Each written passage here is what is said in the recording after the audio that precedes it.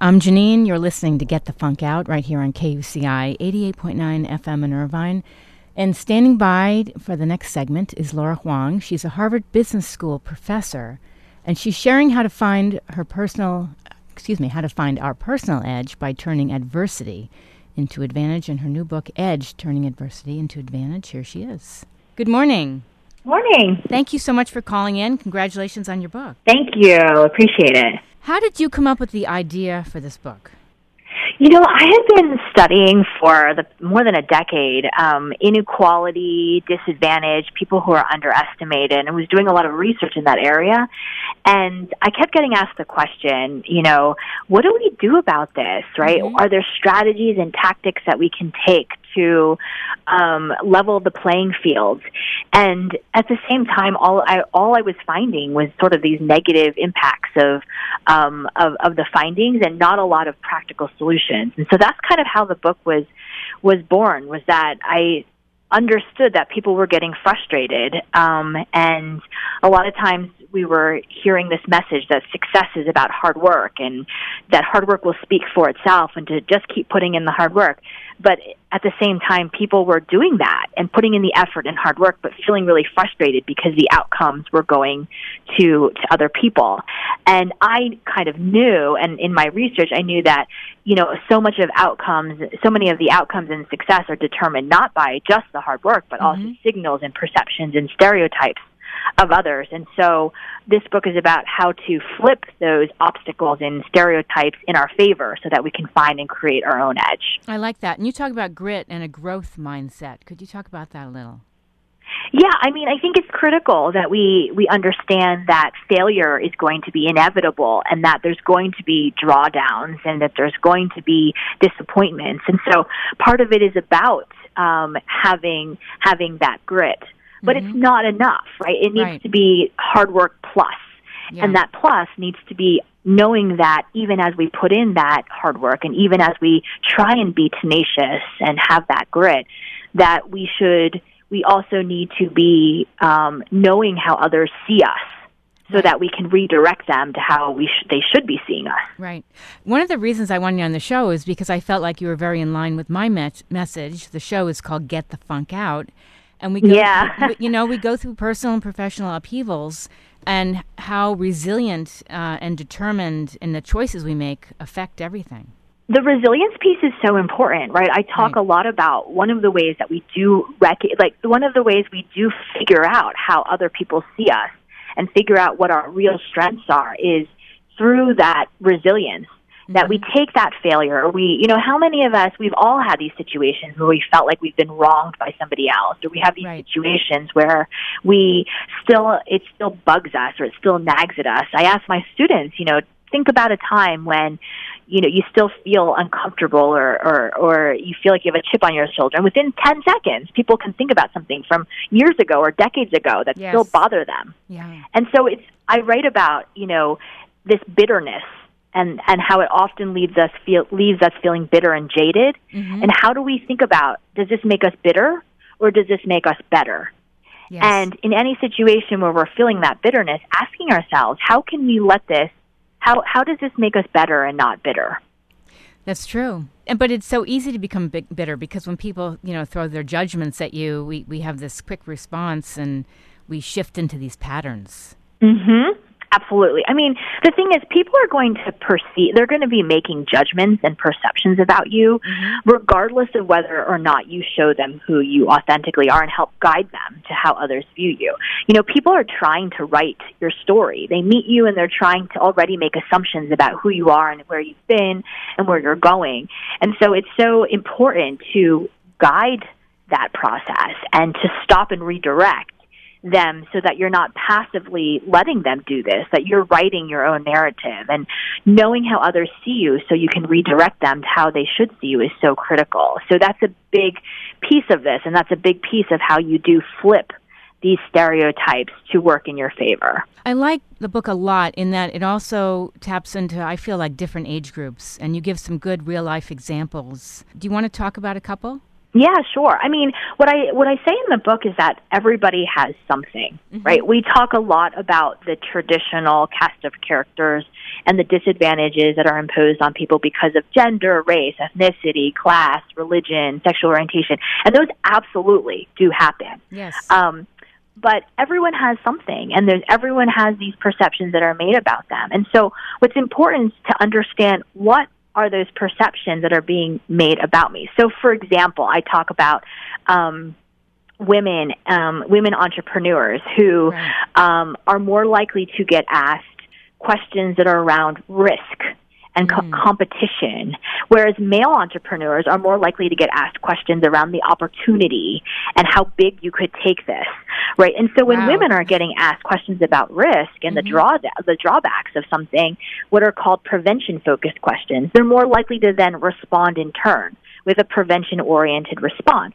Things around, around the competitors. Yes. Instead, when you can stop and redirect, you can say you recognize that you're getting asked a prevention-oriented question, but then you answer by saying something like, yep, we do have a lot of competitors in this space, but our product is able to do X, Y, and Z, and that allows us to have opportunities in these other markets and these other opportunities, and you turn that around to be something that's much more about the opportunity. I find that those women are able to level the playing field, if not more. They're able to get just as much funding, if not more, for their ventures. That's such an important lesson. Yeah, and it applies in terms of lots of different perceptions that people have about us, about how warm we are, or how communal, or how interpersonally influential we are, or how much of a team player we are. And we, these perceptions are being made based on things like our gender, our ethnicity, our race. And so I talk a lot in the book about how we hone our ability to see how others perceive us so that we can then guide those perceptions. Yeah, and not get defensive. Yeah, that's the piece that's really important as well, is that we do this in a really benign way, right? You don't go into a situation and say, I know it's because I'm a woman that you think X, Y, and Z, right? But instead you recognize, and a perfect example of this also is that some of the research that I've done around ageism and people who are older and older employees in organizations. And, you don't go into a situation, you say, I know it's because I'm older that you think X, Y, and Z. But instead you recognize that there's certain perceptions, and you get to that underlying perception, which I found is that if you're an older person in the workforce, it's not necessarily things that we think, like, oh, that you're not good at technology or that whatever. It's actually about curiosity. That they assume that you're not as curious about learning that new technology or learning a new strategy or working with the company as it evolves. Yes. And so when you go into a situation, you say, for example, I'm really curious about the origins of this vision, or I'm really curious about how this team has thought about X, Y, and Z. Yes. You're then addressing in a really benign way those exact negative perceptions that they had about you. And so then you flip that, and they still see the strengths that you had, but now those alleged weaknesses are now underestimated strengths. Yeah. That's great, because a lot of people do go in feeling, older, like they're not equipped for the job. What are people going to think? And that's great. Great advice. What else would you like listeners to know about the book? Yeah, I hope they're listeners and they're readers. Yes. But so I think one of the things that I also, that people have sort of have asked about is that, like, it almost feels sometimes to people that this is like an impression management type of thing, or like it's strategic, or it's almost manipulative, right? That there's other people who we see kissing up to the boss or catering to other people, and it's like we don't want to be doing that, right? And what I emphasize a lot in the book is that this is actually the opposite of this. This is different from just catering or managing impressions, because the first step is really understanding how you enrich and provide value. And a lot of times we don't even have the opportunity to show how we provide value because we don't belong to the right groups or the right networks. And so when you are able to find and create your own edge, this is actually the opposite of being strategic, because you are guiding them to who you authentically are. Mm-hmm. And so this is really a perspective on how we can take imperfect structures and an imperfect sort of culture where we know that things are not meritocratic, yes, but things are not changing as quickly, or maybe they're changing, but they're not changing in the ways that we intend them to. How we can empower ourselves from the inside mm-hmm. to still work and operate within an imperfect system to find and create our own edge. By the way, I want to remember to ask this. You give an example how patients can help guide patient-physician interactions to take control of their own health outcomes. That's really important. Could you talk about that briefly? Yeah, I mean, a lot of my research looks at being people who are underestimated and disadvantages that happen in business, in the mm-hmm. workplace, and in life. But one of the contexts in which I looked at this, which became really salient to me, was in healthcare and in the treatment and how we interact with those healthcare providers. It was a context where I was expecting to find no disadvantage at all. I was looking at emergency rooms and people who were suffering from heart attacks. And I wanted to finally find a context in which the only job of the physician is to save that person's life. Huh. And so there should be no difference based on gender or race when you're having a heart attack, especially if we control for like prior disease states and health and all those sorts of things. But in fact, I found that there was differences in who survives heart attacks. That in certain instances, women were less likely to survive heart attacks. People of color, that there were things based on communication and signals and perceptions. And so it's so important to be able to understand this in a variety of different contexts, that you change the industry, or you change the people you're interacting with, or you change the composition of the team, and that how you're being perceived is going to also change. And so that's why it's so important to continue to understand who you are, your strengths, and also how you guide others' views of you. At what point in your life did you decide this was the direction you wanted to take with your writing and becoming a professor at Harvard Business School? I still don't know what I want to be when I grow up. That's good. I like that. I think this is something that I had experienced all throughout my life, but didn't always know how to articulate it. That I would have these experiences and I would feel like something wouldn't quite sit right. Yeah. Or I would be sort of frustrated and I didn't quite know how to understand it. And it was only as I started studying more and more around disadvantage and people who are underestimated that I sort of understood that that there are different ways to kind of approach this, but that we can empower ourselves, that we can flip things in our favor, that we don't have to just sit there and be okay with obstacles and constraints and stereotypes, that we can actually do something about it. And so the book is lots of stories about ordinary, everyday people like me that have had to experience this. I have, some stories about well-known people, but overwhelmingly, the majority are stories of, because not that those people haven't experienced adversity and barriers, those super famous, well-known people, but I wanted to share how everyday people have had to deal with adversity and how they've had to try and either compensate or understand and how they've come out on the other side of that. Sure, because of stereotypes or shortcomings and things like that. Absolutely. Yeah. So I just want to mention a little bit more about you to the listeners. You're an associate professor at Harvard Business School. You were named one of the 40 best business school professors under the age of 40 by Poets and, is it Quants? Poets and Quants. Quants, excuse me.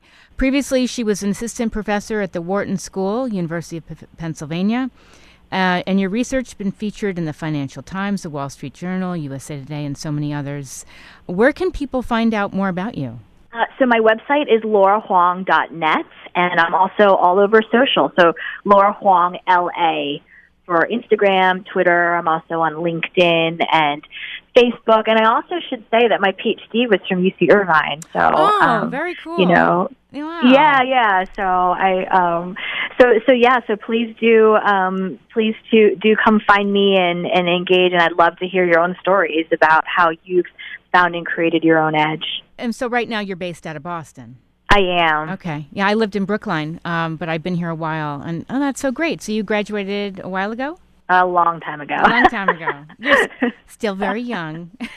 Oh, thank you. Let me spell your last name for your website. It's Laura, HUANG.net, and it was great having you on the show. I put all your info on the show blog, which is getthefunkoutshow.kuci.org, and our conversation will be up within an hour. Thank you, and I love the title of your show, by the way. I have always loved it, so it's such a pleasure being on your show. Thank you. I appreciate that. All right. Congratulations. Take care. Okay, bye-bye. Thanks. That was Laura Huang calling in. Again, all her info is on the show blog, getthefunkoutshow.kuci.org. So I thought we would listen to a little music because I was going to schedule another guest, but we had a little conflict. I do want to mention coming up at 11, I'm doing a pre-record with Leif Garrett. His info about his latest book is on the show blog already, and his book is called Idle Truth, a memoir, and I've collected a whole bunch of questions from people who wanted to ask some things to Leif. I'll be answering them doing this pre-record, and then I'll have this airing next Monday, I believe 9:30, but I will post it. Again, Leif Garrett is going to be featured on next week's show with his new book. Okay, so let's see. We were listening to Jeff Buckley a little while ago, so let's go back to Jeff Buckley. I really loved I still love his music. It's so sad he passed away years ago. We'll listen to Last Goodbye. Again, this is Jeff Buckley. You're listening to KUCI 88.9 FM in Irvine.